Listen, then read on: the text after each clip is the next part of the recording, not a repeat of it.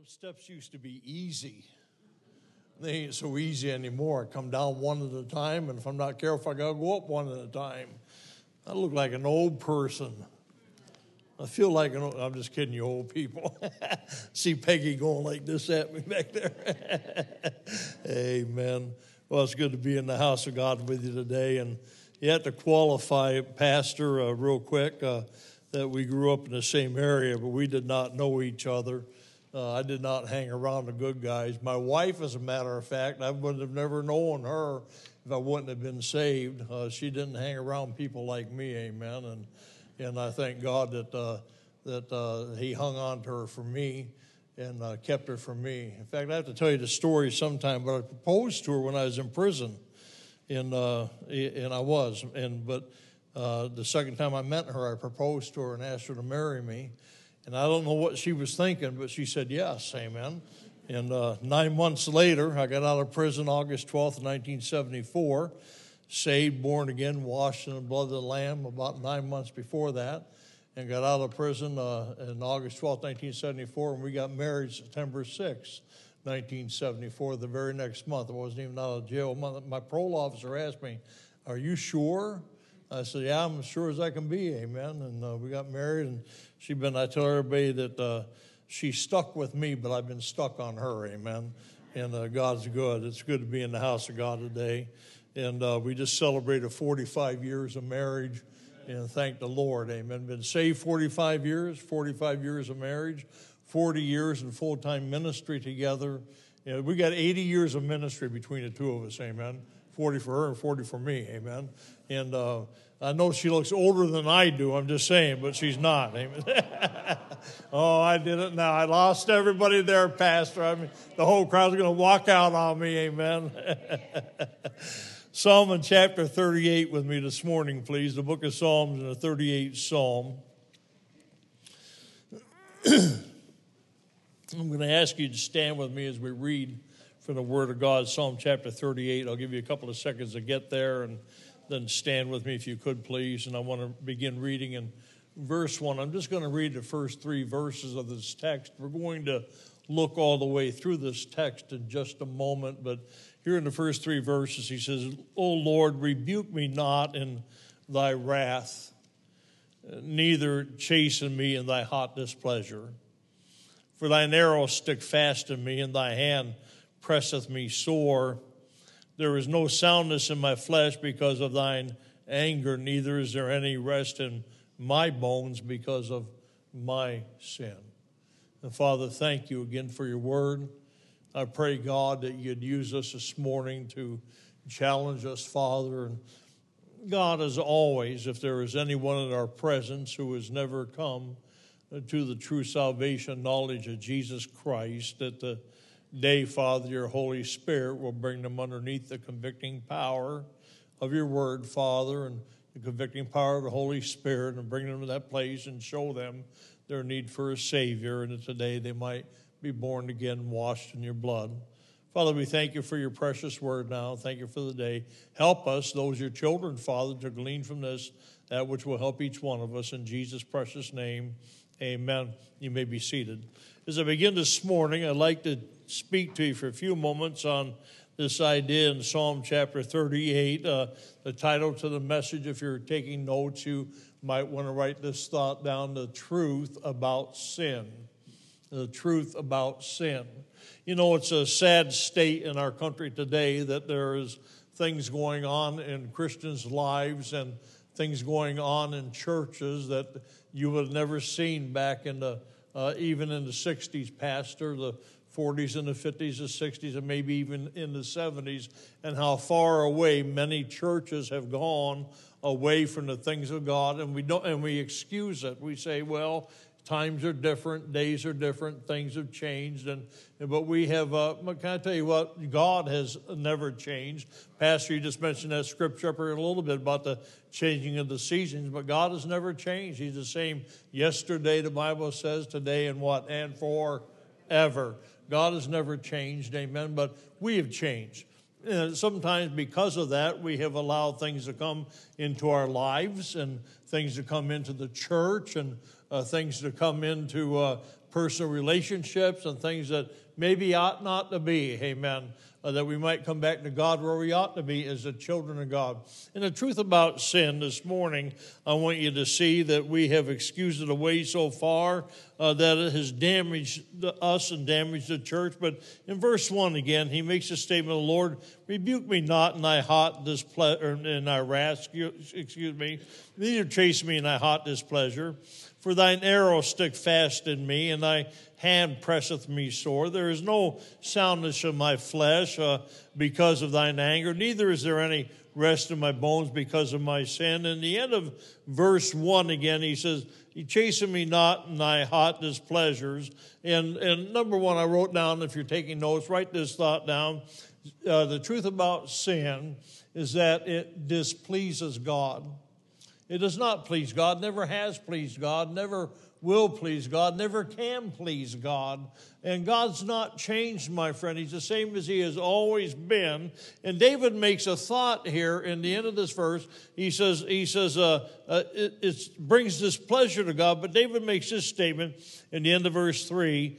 He says, "Neither is there any rest in my bones because of my sin." David is not blaming his sin on the nation of Israel. David is not blaming his sin on Bathsheba. He's not blaming his sin on anybody but himself. He's not blaming his sin on Absalom, his son. He's not blaming his sin on Saul, who tried to slay David, who tried to destroy him. David is saying, my sin. And you need to understand something about sin. It is your sin. It's not the sin of somebody else that sends a person to hell into eternal damnation. It's not the sin of somebody else that causes you to go out of the way with God and go in a direction you ought not to go. You have to recognize the fact that it is your sin. Your sin that separates between you and God. And your sin, you need to understand this, your sin displeases God.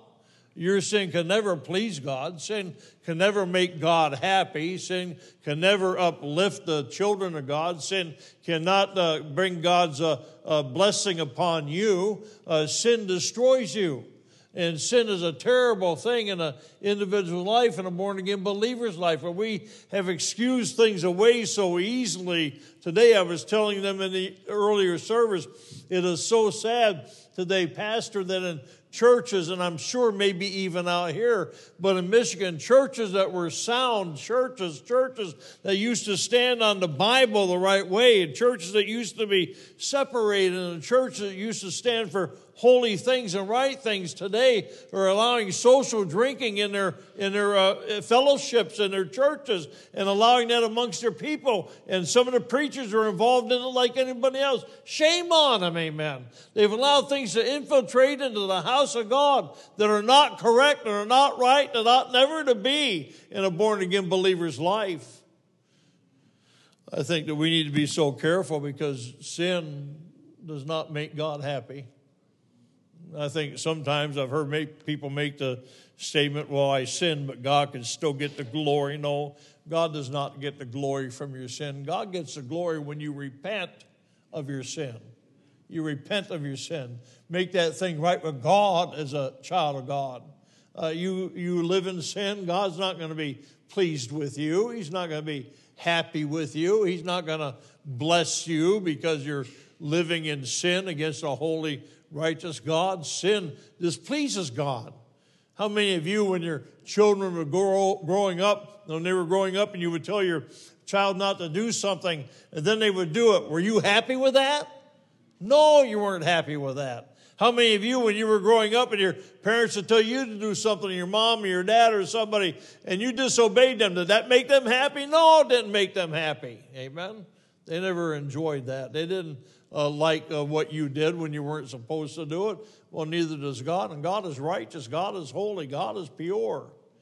Well, I tell you, if things would upset our parents and things would upset those who are around us, how much more does our sin upset a holy, righteous, loving, pure God that gave himself on the cross of Calvary for you and shed his blood and went to the grave and rose again the third day that you might be able to put your faith in him by the grace of God working in your heart and putting your faith in him and trusting him as your personal Savior. What a Savior we have, amen. What a God we have. Well, number one, it displeases God. Hebrews 12, 6-8 makes this statement. And ye have forgotten the exhortation which speaketh unto you as unto children. My son, despise not the chastening of the Lord. When you displease God, expect his hand of chastening in your life. It's going to come your way. Nor faint when thou art rebuked of him. Don't shirk back. Don't run away when you're rebuked of God because of some sin in your life. Make that thing right with God. Settle it with God. Confess it to God and get on with your Christian life. Amen. Be what God has intended for you to be. He always made that statement, the military, and I don't know which branch of the military it was, but I can't remember now. It might have been the Army. I don't know. They would always say, be all that you can be. Be all that you can be, you know. Be all that you can be. Well, I tell you this, in the Christian life, be all that you can be. Amen. Be all that you can be as a born-again child of God. Hey, look with me, the second thought, number one, again, is the truth about sin, is it displeases God. The truth about sin, number two, look at verse 4. He said, for mine iniquities are gone over mine head, as an heavy burden, they are too heavy for me. The truth about sin, number two, is it causes distress. He said, they're too heavy for me. They weigh down on me heavily. They press down on me.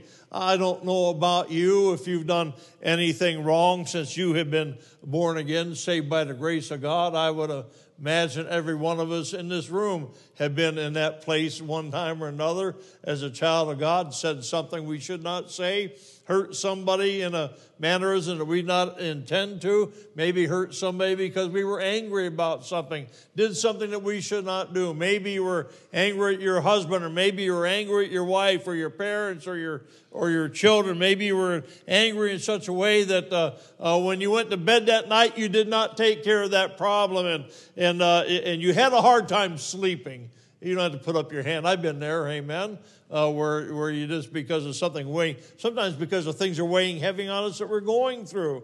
But a lot of times it's because of something that we've done that we ought not to do. And then all of a sudden, for you and I as believers in Jesus Christ, we feel the pressure and we can't rest the way we ought to rest. And we toss and we turn because we maybe have not got a right relationship with those who we are close to at the time. Why? Because I'll tell you what, sin weighs heavy on you. And sin does the same thing. You do something you should not be doing and living in a way you should not be living, and you know that it is wrong. It's going to weigh heavy on you. It's going to push you down and press you down, and you're not going to feel like you ought to feel. You know, one of the best feelings in the world is the day that you get saved. The next time, Pastor, the best feeling in the world is when you get things right with God. Amen. Well, I tell you what, you don't need to get saved again. You just need to get things right with God, amen, that you might restore that fellowship that you had between you and the holy God. We'll never forget the day we got saved, amen. You remember the day you got saved, amen? The day you, well, about 4 or 5 of you. Remember the day you got saved? Thank you, that helps, hallelujah. I began to wonder, I thought maybe I better change the message here real quick. My friend, it causes distress. It'll beat you down, man. It'll wear you out. Sin is a terrible thing in a born-again believer's life, and too many believers are excusing it away today and allowing it to become a part of their daily life and allowing it to hinder the relationship between them and a holy God, and then a relationship between them and other people. Sin will tear you apart. Look with me again back to the text. I want to look at verse 5 through verse 10. It displeases God. And the truth about sin, it causes distress. The truth about sin, number 3. Look at verse 5 with me. My wounds stink, David says. My wounds stink and are corrupt because of my foolishness. He said, in my sin, I was foolish.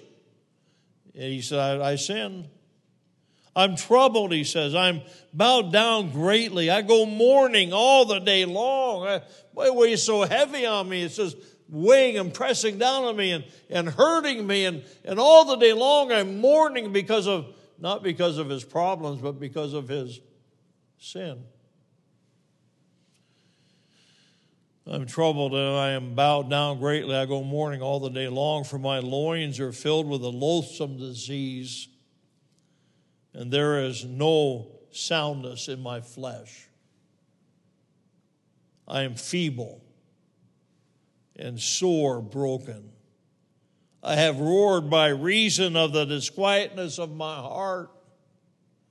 Lord, all my desire is before thee, and my groaning is not hid from thee. My heart panteth, my strength faileth me. As for the light of mine eyes, it also is gone from me. Remember again, number one, the truth about sin is it displeases God. The truth about sin is it causes destruction. The truth about sin is it brings division. It brings division.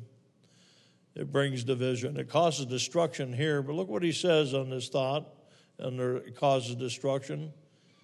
It'll not just press you down, but it'll tear you up. How many of you remember the story of Ananias and Sapphira in the Bible? Go with me to the book of Acts in chapter 5 just for a moment. Acts in chapter 5.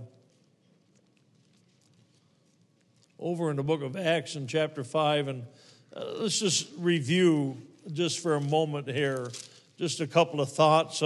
In Acts chapter 5, it says in verse 1, but a certain man named Ananias with Sapphira, his wife, sold a possession. This is when the church, the people of the church in the beginning, sold all their possession and brought them together, it says, and they all lived from that. They gave it to the church. And well, I tell you, what a tremendous thought as we studied the scriptures, amen. It says, and kept back a part of the price, his wife also being privy to it, and brought a certain part and laid it at the apostles' feet. Now, it's not that they kept it back was wrong, because watch what happens. And Peter said, Ananias, why has Satan filled thine heart to lie to the Holy Ghost to keep back part of the price of the land? Well, as it remained, was it not thine own? When you had the land, wasn't it yours? Yeah. And he said, and after it was sold, was it not thine own in thine own power? Yeah, to do with the money what he wanted to do. He said, why hast thou conceived this thing in thine heart that thou hast lied unto men? Thou hast not lied unto men, but unto God. Well, when Ananias and Sapphira brought their offering, they laid it at the apostles' feet, and he said, this is what we got for what we sold. They didn't tell the whole truth. It wasn't wrong that they kept some for themselves. What was wrong was they lied about it, let everybody around think that they were doing great things, and they gave everything they had and all their possession they sold, and they gave it all to the church. They gave it all to the apostles' feet, that it could be used communally with everybody at that time. It wasn't the problem that they brought it and laid it there. The problem was they brought it, and he said, this is all we have. But they kept back a portion for themselves, so they lied to the Holy Spirit of God. Sin will destroy you. Look what he goes on to say. And Ananias, hearing these words, fell down and gave up the ghost, and great fear came on all them that heard these things. And the young men arose, wound him up, and carried him out, and buried him. And it was about the space of 3 hours after, when his wife, not knowing what was done, came in, and Peter answered her and said, tell me whether thou hast sold the land for so much. And she said, yea, for so much. Then Peter said unto her, how is it that ye have agreed together to tempt the Spirit of the Lord? Behold, the feet of them which have buried their husband are at the door, and shall carry thee out. Then fell she down straightway at his feet, and yielded up the ghost. And the young men came in and found her dead, and carrying her forth, buried her by her husband. I like the next verse. And great fear came upon all the church, and upon as many as heard these things. Boy, I tell you what, when sin is made known amongst the people of God, we ought to fear, amen. We ought to fear. We ought to fear a holy God because of what God can do because of sin. You say, Brother Mike, I've been in sin for a long time in my life. Nobody knows it, and God hasn't done anything about it. I beg to differ with you. I beg to differ with you. You have blinders on if you don't think God is dealing with you. Every son whom he receiveth, he says, he chasteneth and scourgeth every son whom he receiveth. If you're a child of God, God has dealt with you, and he is dealing with you if it's unconfessed sin. And sin will destroy you. Sin will, man, my friend, I want you to know something. It will beat you down to the point, and you might, on the outward, you might look fine. On the outward, you might have a smile on your face. On the outward, you might look okay. And everybody else around you might look okay. But God knows your heart. In Psalm chapter 90, he talks about the secret sin. The secret sin. That which nobody knows about. That which nobody knows about. You'd find that over in Psalm chapter 90, verse 7 and 8. You can look it up later.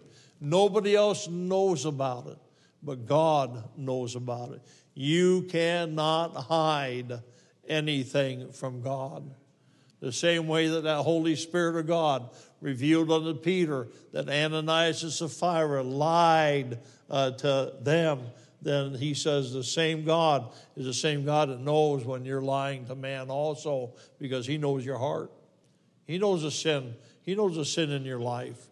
He knows what you're doing. He knows what's going on. He knows what you have hidden, my friend. You cannot hide anything from God. You might hide it from the preacher, might hide it from your wife, might hide it from your husband, might hide it from your parents, might hide it from your best friends, but you cannot hide it from God. It's impossible to hide your sin from a holy God. Sin displeases God. Sin causes distress. Sin causes destruction. And then look at verse 11 with me in our text. Let's go back to the text and look at verse 11 with me. He makes a statement, number 4. I want you to see. Sin causes division. Number 4, he said, my lovers and my friends stand aloof from my sore. Those who are the closest to me, he says, stand away from me. Don't want anything to do with me. Stay back away from me. He says, aloof from my sore. And my kinsmen, those are his relatives, man, stand afar off. They also that seek after my life lay snares for me, that they may seek my hurt, speak mischievous things, and imagine deceits all the day long. He said, my friends and my family, and those that are closest to me, stand away from me. And then those who hate me are making traps for me to fall into. Oh, my friend, I want to tell you what. This sin causes division in the family, causes division in the friendship, causes division between husband and wife, causes division in the church. Sin is such a terrible thing in our lives. As believers in Christ, we need to recognize it and flee from it, amen. Run from it, get away from it, and having nothing to do with it as a child of God. We ought to get away from things. There's even some things that might not be, Pastor, that might not be terrible to do that I determined a long time ago I don't even want to do. For instance, I made in my mind and my heart, I decided years ago that if I missed a turn on a road, Pastor, if the next parking lot was a bar, I was not turning my truck and trailer around in that bar parking lot. You say, why, Brother Mike? Because I was afraid I'd get to the church and somebody be going down the road, and I'd get in there on Saturday and Sunday morning, they would say, I saw you pull out the bar down the street, amen? So, I mean, to the best of my ability, other than 1 or 2 times in all these years, I just would not have anything to do with that. And would there be anything sinful with turning around there? Absolutely not, amen. And it might be all right for you, but it's something I commitment that I made and I don't want to do, amen. I tell you what, I've turned around in some pretty tight spots before, but I stay away from bars, amen. Don't want nothing to do with a bar. I tell you what, my friend, sin can cause division. I don't want to do anything that's going to cause division in the house of God or in a believer's life, in a believer's heart, between him and God. The sin will split your home. Sin will split the church. Sin will destroy the ministry. Sin will destroy your lives. We think so little of it today. A man of God in the house of God gets up and he preaches against the sin that comes against God, and people walk out like it's nothing.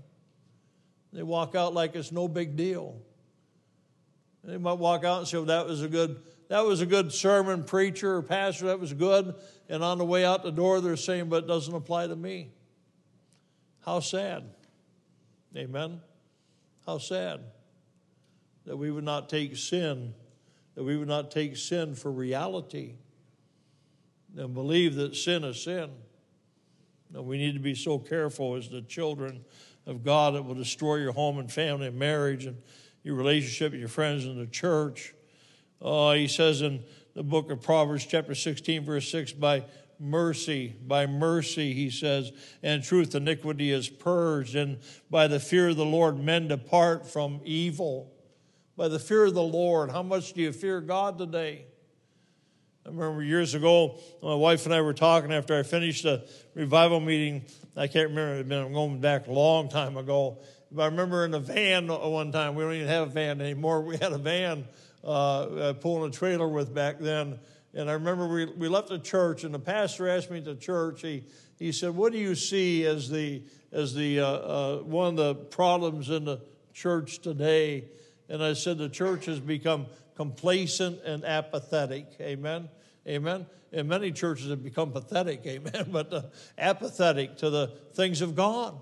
And my wife told me, I always give her credit for this one. Amen. I don't credit her for a lot, but she gets credit for this. She told me, she says, she said, I believe it's more than that. I said, what? She says, we don't fear God anymore. We just don't fear God. And that's true. Amen. People just don't fear God anymore. You know what it means to fear God, Brother Michael? Well, sometimes to fear God just simply means I'm afraid to do something that stupid that's going to cause me to step out of the ministry of God for the rest of my life. I don't want that. But by the grace of God, there go I, amen. And that's how we ought to be. By the grace of God, I don't want to go there. I don't want to be involved in that. I don't want to partake of that sin, that wickedness, that ungodly mentality that the world has. That's what the world has to offer you. There's nothing in the world worth going back to, amen. There's nothing there. Pastor, I want to tell you what, if I had a job and if I had a boss that told me in order to keep this job, you got to drink this wine, I'm going to dump it down the drain and lose my job, amen. I'd rather serve God than serve the world. We just ought to do what's right as the children of God. I know that preaching don't go over too good today anymore. You might not ever want me back again, but it's right preaching, amen. Look at verse 13 with me of our text. It's not just causing division and destruction and ought to be, but it's delusional. Look what he says in verse 13. Beginning, let me back up verse 11. 12, 30, yep, 13 is what I want. I forget where I'm at sometimes, amen. He said, but I as a deaf man heard not. And I was as a dumb man that openeth not his mouth. Now, that's not a derogatory statement, my friend. When I was growing up, I had a friend, he was deaf and dumb. Didn't mean he was dumb. He said one time to somebody, signed to them, he says, I'm dumb, I'm not stupid. Amen. He said, I'll never forget it. Amen. And a dear friend of mine in our town had a chance to witness to him after I got out of prison. Don't think he ever got saved. Him and his wife are both deaf. And I spoke a little bit of sign language, not much, but just enough to communicate with him. And as far as I know, he never got saved, but witnessed to him. But he was deaf and dumb. And it just means he could not hear and could not speak. No speech to him. And David says, man, he says, but I as a deaf man heard not. Well, David wasn't deaf. David had hearing, but he said, I was like that. He said, I as a dumb man that openeth not his mouth. Thus I was a man that heareth not, and in whose mouth are no reproofs. And the thought is this: you're living in a mannerism of something in your life that's not correct, and you think you're okay. And simply, I wrote down that the truth about sin is it's delusional. You think everything is fine. And David says, I finally came to realization that I was like a deaf man and a dumb man, and I didn't say anything about it, and there was no reproof in my mouth. I thought everything was fine, and my friend, it was not fine. Luke chapter 12, verse 18 and 19 says this. You can turn there if you want to, but I'm going to read it. I already have it on my iPad up here. He says this, and he said, this will I do. Speaking about this rich man who had many barns. This man here, he says, and he said, this will I do. I will pull down my barns and build greater. And there will I bestow all my fruits and my goods, and I will say to my soul, soul, thou hast much goods laid up for many years. Take thine ease, eat, drink, and be merry. But God said unto him, thou fool, this night thy soul shall be required of thee. Then whose shall those things be which thou hast provided? This man was delusional. He thought he had the whole rest of his life. He said, but tonight, he said, you can do what you want. He said, but tonight, your souls are going to be required of you. You're not going to take ease after what you've done. You're not. Hey, listen, my friend. Sometimes we think that sin is okay and nobody knows and everything's all right, and all you're doing is fooling yourself. Just fooling yourself. You can fool yourself all that you want. The problem is many times you're not fooling anybody else around you, and you're not fooling the Lord. Amen? You're not fooling God. I was telling them in the earlier service today, I had a friend a number of years ago who was no longer of our stripe in evangelism. He was at one time. A good man, good preacher. And he held a meeting out in South Dakota, North Dakota, and it was supposed to be a 4-day revival meeting. And he said he got out there and he began to preach that Sunday morning. And he said the wall went up like a glass wall between him and the people. And he said, man, no response. It was dead. He said, I'm preaching. He said, I come to the end of the message. He said, I think there's something wrong with me. So he said, I go home to my motel that afternoon after lunch, and I sit down on my bed, and I get down on my knees, and I begin to study a little bit, and I ask God, reveal to me if there's something in my heart that's not right, Lord. You need to show me. See if there be, like David says, see if there be any wicked way in me. And he said, when I was all done praying, he said, God would not show me anything. He said, I believed my heart was right with God.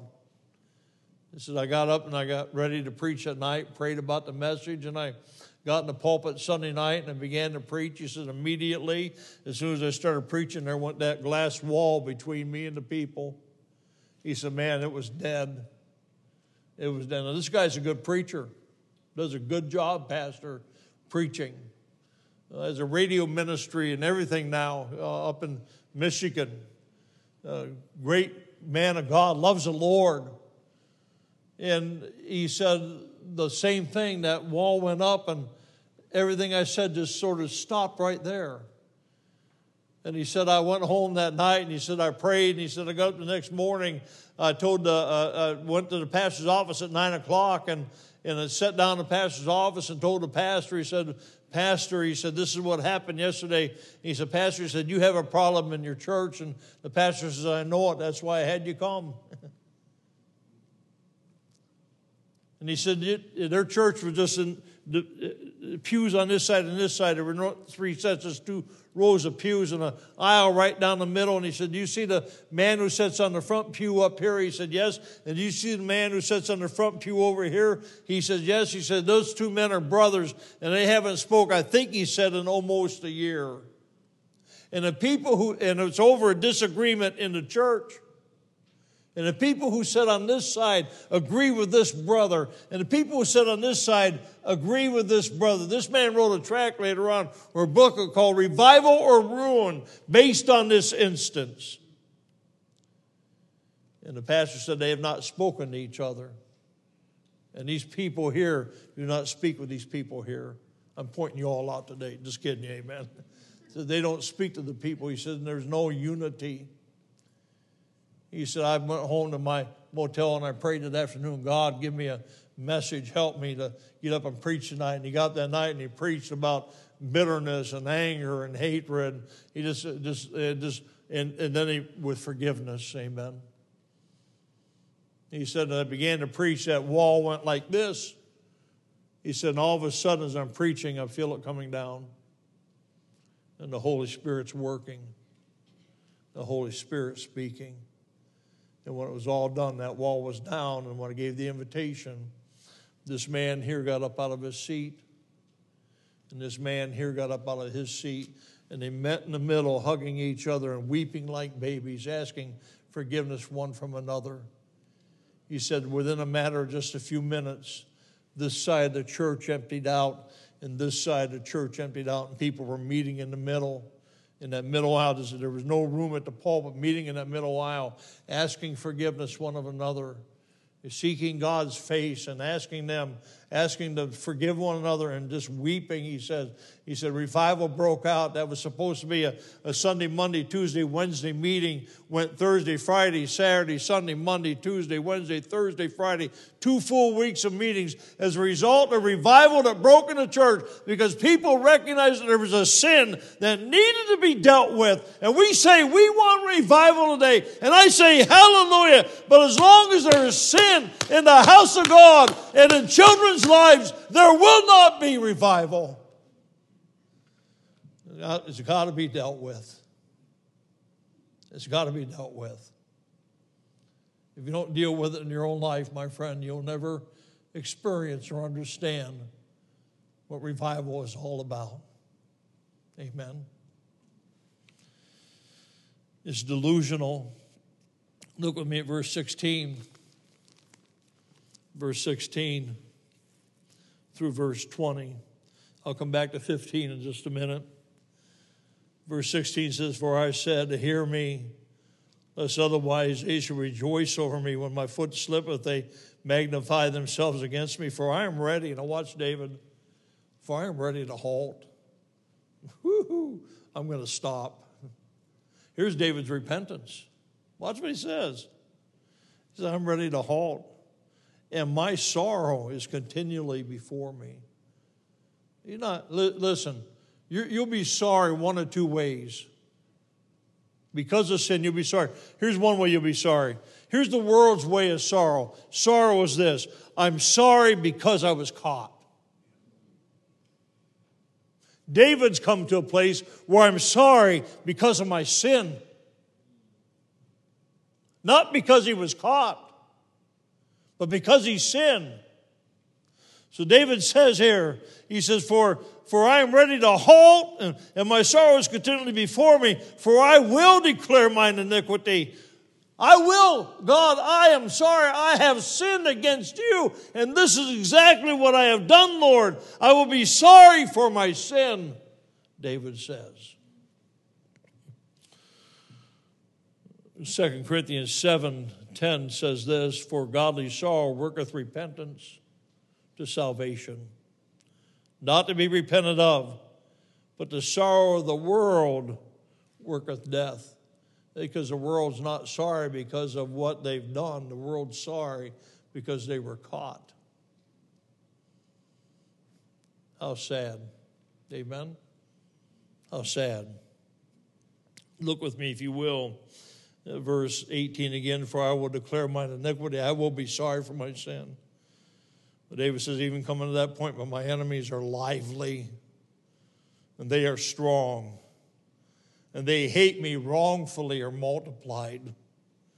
They also that render evil for good are mine adversaries, because I follow, now David said, because I follow the thing that good is. Now I've made my decision to follow God and obey God, and now those who are against me hate me even more. I don't think they hated him much, Pastor, at the beginning of this text when he was living in a mannerism inconsistent with the Word of God. But now he's confessed his sin and making things right with those who are around him and making things right with God. And his enemies no longer want anything to do with him. Now they hate him, despise him. And there might even be some listen, can I tell you what? When you get things right with God, there's even going to be some Christians who don't like you. You know why? Because they're not right with God. Just that simple. You can't base your rightness with God on what somebody else is going to think or what somebody else is going to say or do. You have to base it on your relationship between you and God. Make sure your heart is right where it ought to be between You and him. I want to show you the last thought here. Let's see, the truth about sin, it must be denied. The truth about sin is that God can deliver you from it. Look at verse 21 with me. Forsake me not, O Lord. O my God, be not far from me. Make haste to help me, O Lord, my salvation. I'll go back to verse 15. For in thee, O Lord, do I hope. Now watch what he says. Here's his hope. Thou wilt hear, it's a sure thing. My hope, Lord, my hope's in you. He says, and there's a colon there, and then he says, then he makes a statement right after that colon that's there. He says, thou wilt hear. It's a surety. There's nothing, listen to me, there's nothing you can do as a child of God that God will not forgive you for. You hear me? There's nothing you can do as a child of God that God will not forgive you for. You just need to ask him, and he'll forgive you. He'll forgive you. No matter what the sin is, God will forgive you. Well, I tell you what, you know, the only sin that God cannot forgive has nothing to do with the believer.